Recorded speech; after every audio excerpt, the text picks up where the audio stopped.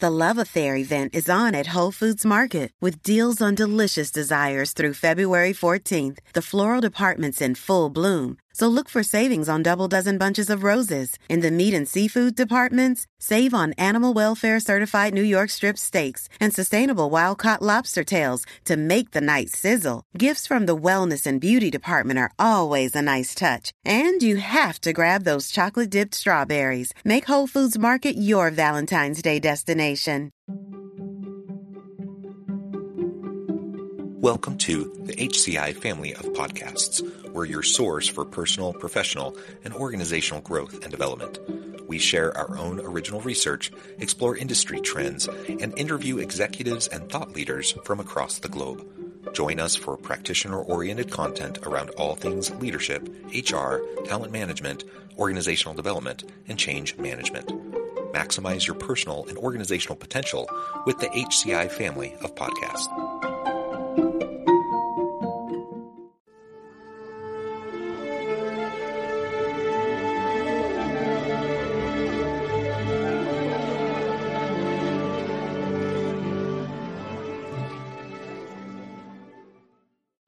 Jennifer McCollum, welcome to the conversation today.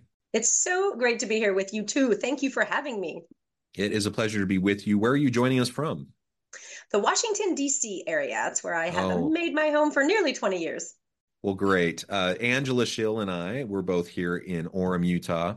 And today we're going to be talking with Jennifer about the benefits of women-led companies and women leaders and some of the positive outcomes that come from really embracing that, and how to overcome some of the systemic challenges that sometimes face women in the workplace. I'm going to start by just sharing Jennifer's bio with everybody. Jennifer McCollum is on a mission to create better leaders and workplaces by advancing women and promoting inclusivity. She's an accomplished CEO, speaker, and consultant, and the author of the new book, In Her Own Voice, A Woman's Rise to CEO. This book uses data and personal stories to shed light on the unique challenges women face on their journeys to leadership, providing actionable insights for aspiring leaders and organizations. She has presented on hundreds of stages, podcasts, and webcasts across the globe and featured in the Wall Street Journal, Fast Company, Forbes, and Psychology Today. And that's just a snippet. I could go on and on about Jennifer's tremendous background. But Jennifer, I'll pause there. Anything you would like to highlight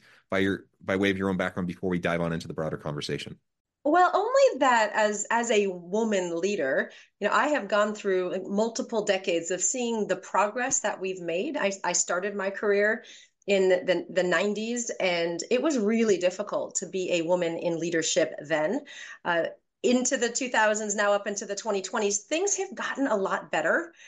I think the challenges are just changing. They're less overt in terms of discrimination or harassment, and they're more nuanced. And so Linkage, the company where I have been CEO for the last 5-6 years, is on a mission to change the face of leadership. So I have been privileged to be both a woman, a leader, an executive in an organization dedicated to advancing women and other underrepresented populations. I have so many questions for you. I think I'm curious though. We've heard your bio, but can you tell us more about your background and what led you to where you are today so that we can kind of get a context for what you're doing now? I would love to. And I will say, when I was in college, I was pretty clear that I wanted to be a broadcast journalist. My dream job was to be on the Today Show as the co-host. I then pivoted through graduate school and into the early years of my career in public affairs and communication. So that public and media relations, just the other side of the news media, the group that is influencing the news media.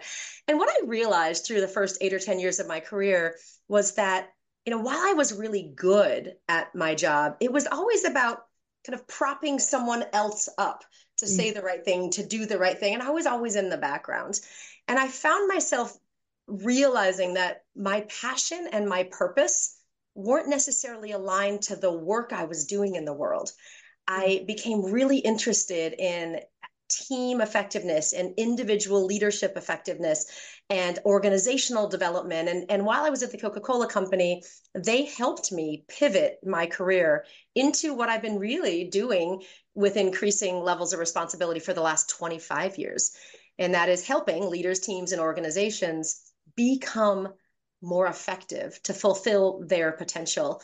And so I did that through a series of entrepreneurial opportunities. I had my own consulting firm for 8 years. Coca-Cola was my first client. And then I moved into about 15 years of leading and managing and running businesses in the leadership space at professional services companies like CEB, which was bought by Gartner, and Korn Ferry, and then most recently at Linkage. Wow.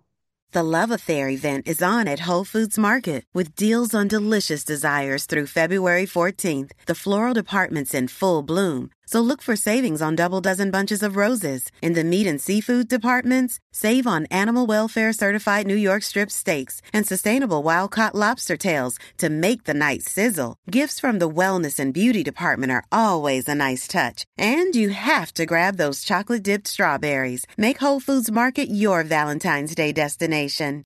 That is amazing. And I'm sure that you've had, I can just imagine the experiences that you've had from the 90s walking through this process, and that you've collected so much data, which I imagine is in your book. Well, there's a lot. What I love about the book, Angela, is that it is grounded in a lot of research and data.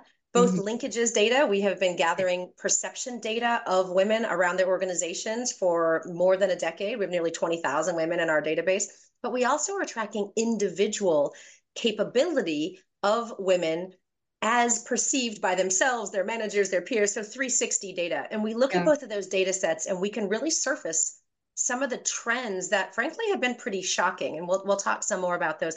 But we're also tracking external data. What's happening in the world related to pay equity, as an example, or the statistics of women in leadership ranks all the way up to the CEO. But yeah, things have changed a lot. And I do write in the book about the experience of being a woman and a leader through all of the decades of my own career. But we also tell the stories of other women who have risen to the C-suite, because I think it's important to learn not only the data, but also the stories of how women have experienced the challenges and how to overcome them, most importantly. And I think that's where, maybe all of our interests are. For me, that's the interest of, we have this information, and like you said, it's changed. So I'm curious to know, you said we'll talk more about this, but what are the changes in what's going on in both individual elements of leadership for women and systemically as well? And then how to make the shift, and the people who are kind of blazing the trail like you, what has been helpful, and as things have shifted, how does that help need to shift? Because ooh, that's a big question. Let's see if we can. Let's see if we can break it down a little bit. Sure. So when we talk about how things have shifted, most often we're talking about external bias. And while it is very obvious that it has gotten better, it still exists. So I mentioned pay inequity. It is still very real, even for white women, but even more importantly for Black, Latin, other intersections of race and ethnicity. By the time they get kind of 30 years into their career, they will have lost more than $1 million to men in similar positions. And that's just because our starting salary is lower. So that's an example of external bias. There's other examples like similarity bias. All of us will tend to select and support and promote people who look like us, regardless. And because there are more men and more white men in positions of leadership, that is an external bias. So we can talk a lot about that. It has changed over the years because it's gotten more awareness. We still have a really long way to go. I mean, the World Economic Forum is predicting about 136 years to reach gender parity. So we can break that down. So we'll park that for a moment. Okay. The second thing, and what I like to focus on, are the second and third things, and we can break these down too. And that's seems a lot more actionable. And we can't snap our fingers and change external bias, but we can work with our organizations to ensure that they are disrupting the systemic bias in their organizations. And then really importantly, we can work with the women leaders themselves, not to fix the women leaders. Women leaders do not need fixing. They are fantastic leaders. Our leadership databases are full of information about that I would love to talk about. I love that.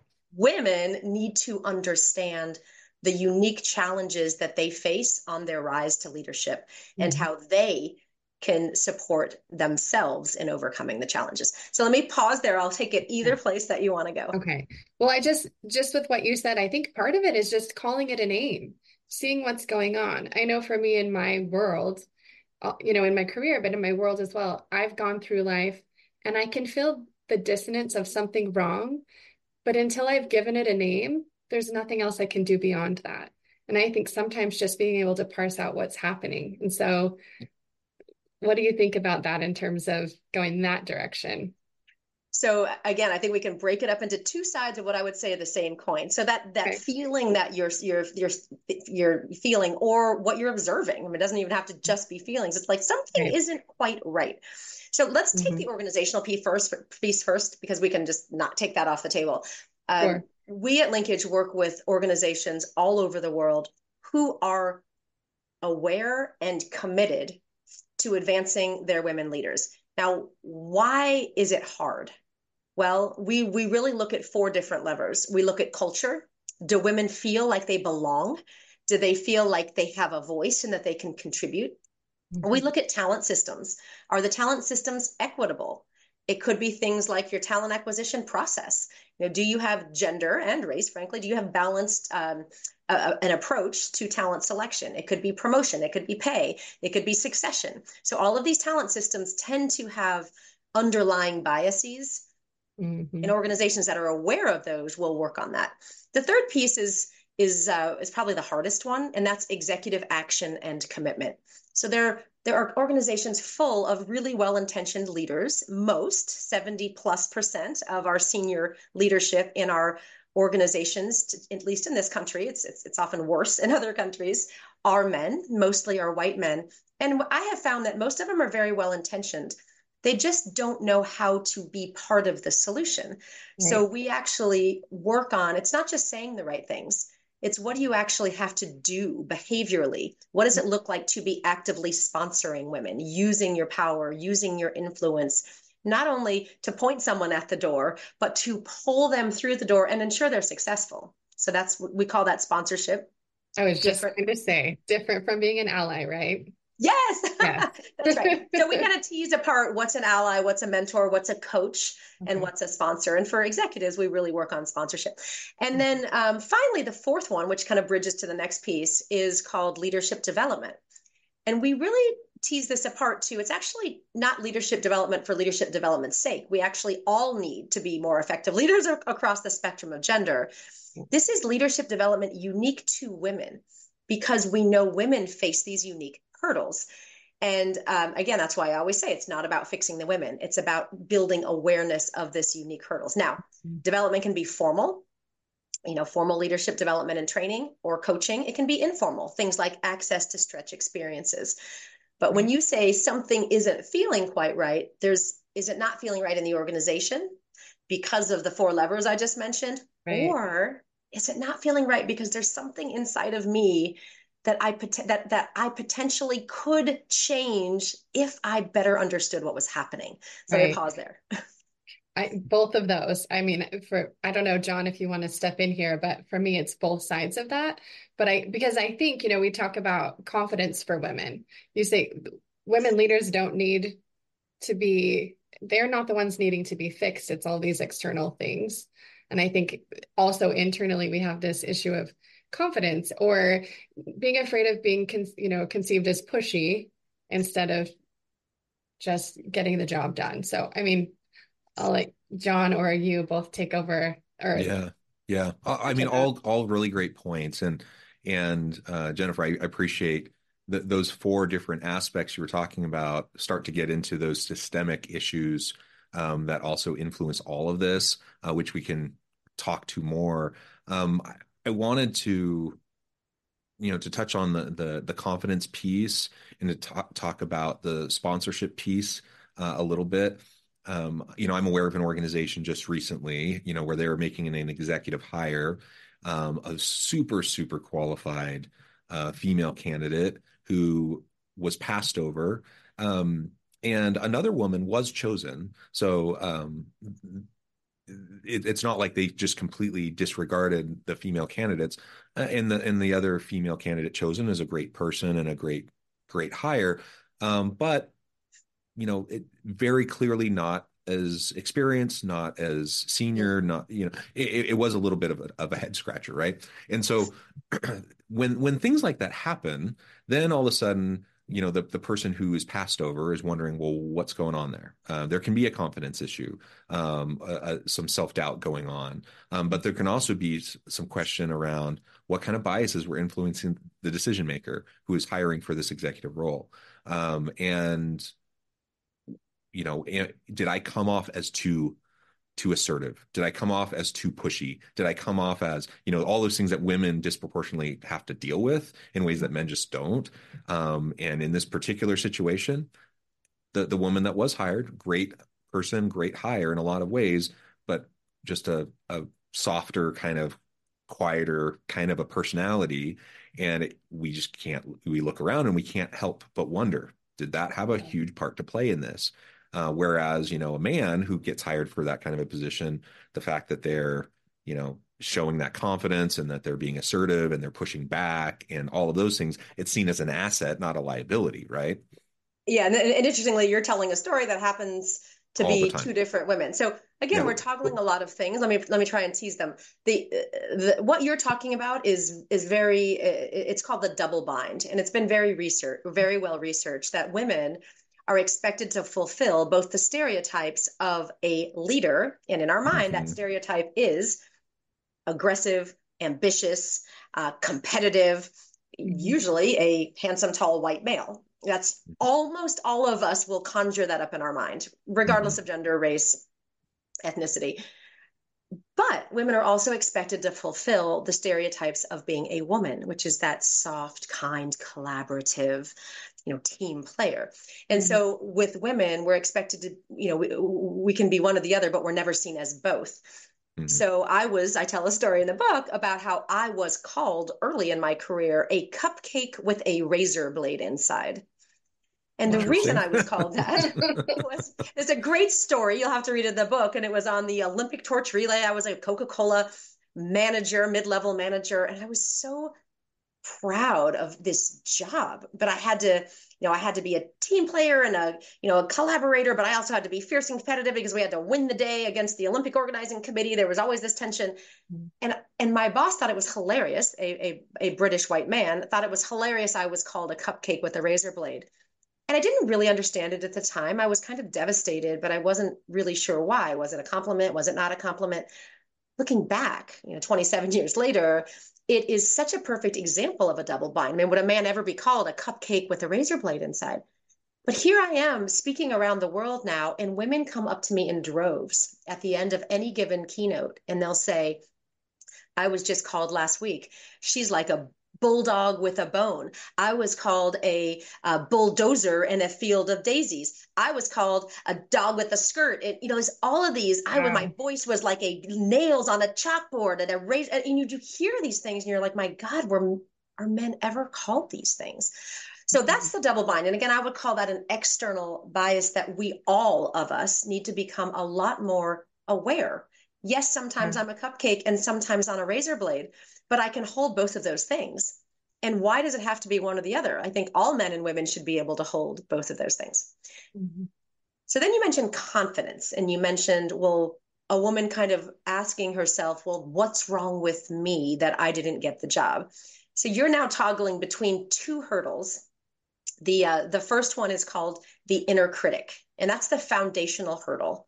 That's the hurdle at voice of judgment, that voice of criticism, that voice that sounds like I'm not worth it, I'm not good enough, I shouldn't ask for that raise, promotion, job, I shouldn't speak up in that meeting because nobody will care anyway. That kind of voice in our head. Now, it can equally point at others. Why did he say that? Why didn't she know that? But for the purpose of this conversation, when the inner critic, and it's louder for women, and it can prevent women from taking action. So I tell a story in the book about my inner critic, even 6 years ago, when I was up for the CEO job at Linkage, the best job, by the way, I have ever had. I almost didn't put myself in the running. My inner critic was, you're not ready. You need to be groomed properly and be a number 2 first. You don't know the financial statements all the way down to the net income line. You're not going to be a good mother. You got to commute to Boston from DC, blah, blah, blah. I mean, it took Exhausted. yeah. And so we talk a lot about the inner critic amplifying all of the other hurdles. So um, I'll talk about confidence next, but I think that inner critic is a really important thing to raise because it can never be silenced, but it can be quieted. And I have gotten a lot better about becoming aware of it, pausing and reflecting about what's happening in the moment. It just happened the other day. When I was launching a book a couple months ago, my inner critic was, I'm not a real author. This is my first book. What if it sucks? Well, what kind of person am I to run around promoting a book, to asking my friends? That inner critic was loud because I wasn't confident. It was scary to launch a book for the first time, just like it was scary to be a CEO for the first time. All right, so I'm going to pause there. And just in contrast to all of that, I'm just going to share my own, like, as a mediocre white man, like the world is handed to No. mediocre white men. But I think about that. I don't go about my day thinking that way. I just don't, right? So my whole life experience has led to where I'm at right now. And maybe I'm narcissistic, maybe I'm just overly confident, maybe I'm whatever, but I don't walk around thinking that way every day. I don't question whether or not I should speak up and push back in a meeting. I do it if I feel like it's important, right? And I don't have to do all that calculus in the back of my head of like, what's this going to do to me? How's this going to impact me in the same way that some of my female colleagues have to? Yeah, that's just the reality of it. So I just wanted to articulate that. Like, my experience is just so fundamentally different day to day. And as I go throughout my days, than I think a lot of women experience. And that's part of the challenge here, is because it takes so much mental bandwidth and energy just to deal with that, right? Yeah. That's astounding to me to hear, to be honest with you, because that I live in that space that we're talking about, of learning to quiet that inner critic. And I love this idea of just becoming aware of it. But also I'm becoming aware that, John, as you talk about, I don't know what that would be like to not have that be stopping me, to not have the stop, to not have to stop and do that mental gymnastics. So, I mean, maybe that's my goal. Well, and I think, look, women ask me all the time, like, how do I just stop that voice in my head? And my response is always, look, the voice is useful, right? Because it helps you become aware of what's actually happening. It wasn't that I didn't think I could be a good CEO or I could be an author. It's just that fear was paralyzing me, or that self-doubt. And John, I'm super happy you said that, because white men, and this goes back, many millennia, haven't had to operate in the world that way. They just had a lot of role models. They were groomed. They were thrown in and supported. And so we have grown up, even us as little girls, like, make sure that you're polite. It's better to listen first. And men haven't had those same constrictions put on them. Okay, so fast forward to confidence. And, it's interesting, the story I just told about, my inner critic flaring when I was launching the book, and this was only a couple months ago. I had so many people supporting me, way to go, Jennifer, we'll buy your book, we'll write an endorsement, blah, blah, blah.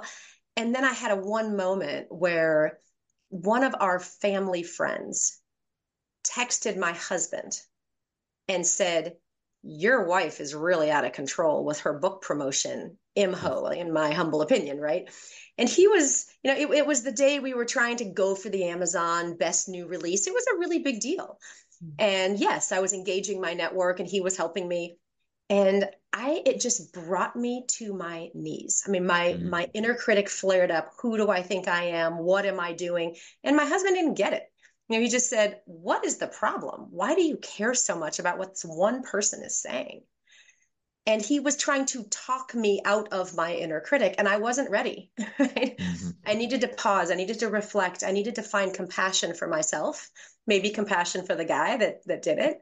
And then I needed to get curious. Is this a story I'm telling myself? Is this true that I'm a fake author, that I'm, that my book isn't good? And so I had to really reconcile. Now, John's probably like, I've never done any of that. But you can't quiet someone's inner critic without their support. nor can you beat confidence into a woman or imposter syndrome out of a woman. Mm-hmm. The hurdle we talk about at Linkage is called recognized confidence. We've really shifted our perspective. If you think back, to the 10, 20 years ago when kind of the women in leadership movement started, it was really all about two things. One was kind of your brand and your presence. How do you show up? And are you assimilating? Are you fitting in? Are you dressing and talking and showing up like the leadership majority? And the second one was fake it till you make it. You got to be confident. You're going to get confident eventually. We have completely shifted our perspective on both of those things at Linkage over the last several years. And the first is around confidence. We call it recognized confidence because we know that women are reticent to shine a light on themselves and self-promote. Mm-hmm. Every woman I know will defer any type of compliment and talk about the results of the team and what a big joint effort it was. And what it does is it minimizes the individual woman's contribution. So we support women in more effectively self-promoting, like shining a light on themselves appropriately. But we also look to people like John and say, hey, if I'm not able or willing to shine a light on myself, can you help me? Yeah. And an example of that is an executive team meeting a couple months ago at the company that acquired us. I was a new executive team member, integrating into the company. And our chief knowledge officer and I were having a great conversation.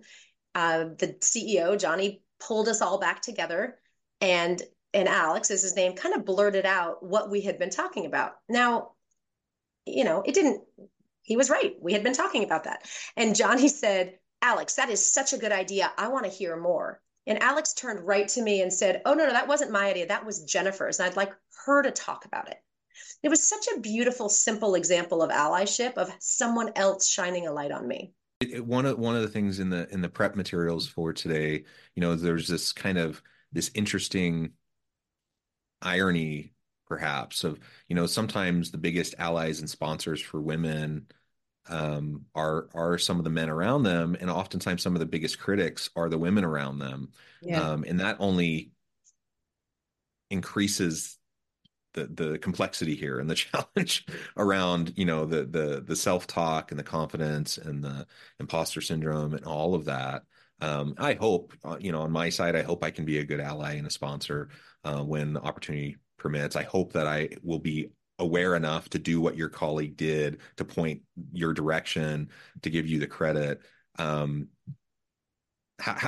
Maybe we can take just a minute and talk about how do you navigate this weird situation where sometimes your biggest critics, those people trying to pull you down, are the very women around you, rather than some of the men who you might expect to be the ones to do that. Yeah. And you know what, 10, 20 years ago, it was a real fear, right? This scarcity mentality. Oh. There's so few women at the top that there's only room for one. And so this competition between women was real. That's no longer the case. And so when I work with women now, especially senior and executive level women, it's, we talk about this mentality of an abundance mindset. Now there's the reverse is happening sometimes, where even white men feel like, they are being threatened by the rise of women or other underrepresented populations. My perspective is a very abundance mindset perspective. There are more leadership roles to be filled than we have people to fill them. So it's in our collective best interest to lift others as we rise, because it helps us rise. And I tell stories in the book as well about what is our responsibility as leaders, especially women leaders, to lift others up. The largest hurdle women face is what we call proving your value. And proving your value is our tendency as women, early in our career, all the way through up to the point to the senior executive level where you just simply can't do anymore. Our tendency is to put our head down and work harder and harder and say yes to more and more and more. And it could be the first shift at work, the second shift at home, the third shift being what I call the staff care, not the child care. We tend to say yes and volunteer and just hope that people will notice how good we are. We deserve the promotion. We deserve the raise. We deserve the accolades. And let me tell you, that does not happen. It just doesn't happen very often. It is our job as women to notice when we are over rowing the boat and to know that that will lead straight to burnout. And instead, much earlier in our careers, we need to learn how to say no. No is a complete sentence. I often say that. But we also need to learn how to inspire and delegate. And I tell a story about my incredible colleague, Kristen. Kristen was my chief product officer. I've worked with her in multiple jobs across 13 years. And she came to me and said, Jennifer, you're running the company, we're selling the company, you're writing the book. We were starting the strategic planning process, and this is in the middle of 22. And she said, I want to run the strategic planning process. And it was like this light bulb went off of like, of course you should run the strategic planning process. You've been watching me do it. I don't need to do it. I don't have to own it. Let me tell you something. She did it better than I have ever done it. And the output was incredible. And I was kind of questioning, like, why didn't I let go of that a lot sooner? I didn't have to do it for, the last decade. That's amazing. Yeah. Yeah. I've experienced that in my workspace at the university. That's been so uplifting for me, is to have my female colleagues support me and put me into positions to shine a light on things that I don't think I would have had the confidence to do on my own. So I can attest to what you're talking about.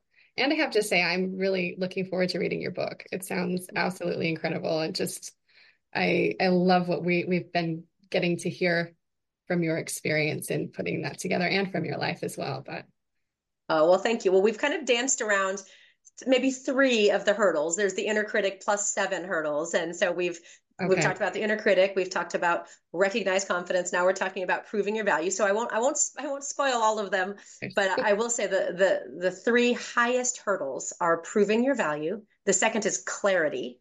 When I ask a woman, do you know what you want? What does success look like a couple years into the future? Most women either haven't thought about it, they say they're too busy to do it, which is the kiss of death. Busyness is not a virtue, right? So I also say, like, that's not a badge of honor. Do not wear that, right? And then, or they say, I'm afraid to say it, because if I put it out there in the world and it doesn't happen, isn't it worse than not declaring it at all? So that's what I tend to hear. So the gift of clarity is it actually helps you overcome the rest of the hurdles. What do you say no to? How do you want to build your brand? How do you want to be recognized in that confidence? Clarity really helps with that. And then the third one is making the ask. Are you really asking for what you truly want? Or is it the watered down version of what you think you deserve or what you think you can get? So those are the 3 highest hurdles. I love it. Jennifer, thank you so much. As Angela said, I think this is going to be just such a great book to go through, and I'm really excited for that. I note the time. I think we could go on forever, but we need to let you go. You're a busy person, and you have other things you need to go on to. Before we wrap things up for today, I just wanted to give you a chance to share with the audience how they can connect with you, find out more about your work, where they can find your book, and then give us a final word on the topic for today. Thank you. Please, please, please reach out to me on LinkedIn. It's Jennifer Shear McCollum, Linkage CEO. And you can get the book anywhere you get books, but the easiest place is on Amazon. In Her Own Voice, A Woman's Rise to CEO. A little promotional note. Just this week, it won what's called the Book Pal Owl Award, the outstanding work of literature in women and business. So I was really excited about that. Congratulations. Thank you. And I guess the last thing I would say is that and I love how this conversation has danced from what's happening out there externally, what can organizations do about it, but critically, what can we do as individual women leaders or as men who support them? To change the face of leadership, it's going to take all of us. Yeah, well said. Well, Jennifer, thank you so much. Angela, thank you. I encourage the audience to reach out, get connected, find out more about what Jennifer can do for you. Check out the book. And as always, I hope everyone can stay healthy and safe, that you can find meaning and purpose at work each and every day. And I hope you all have a great week.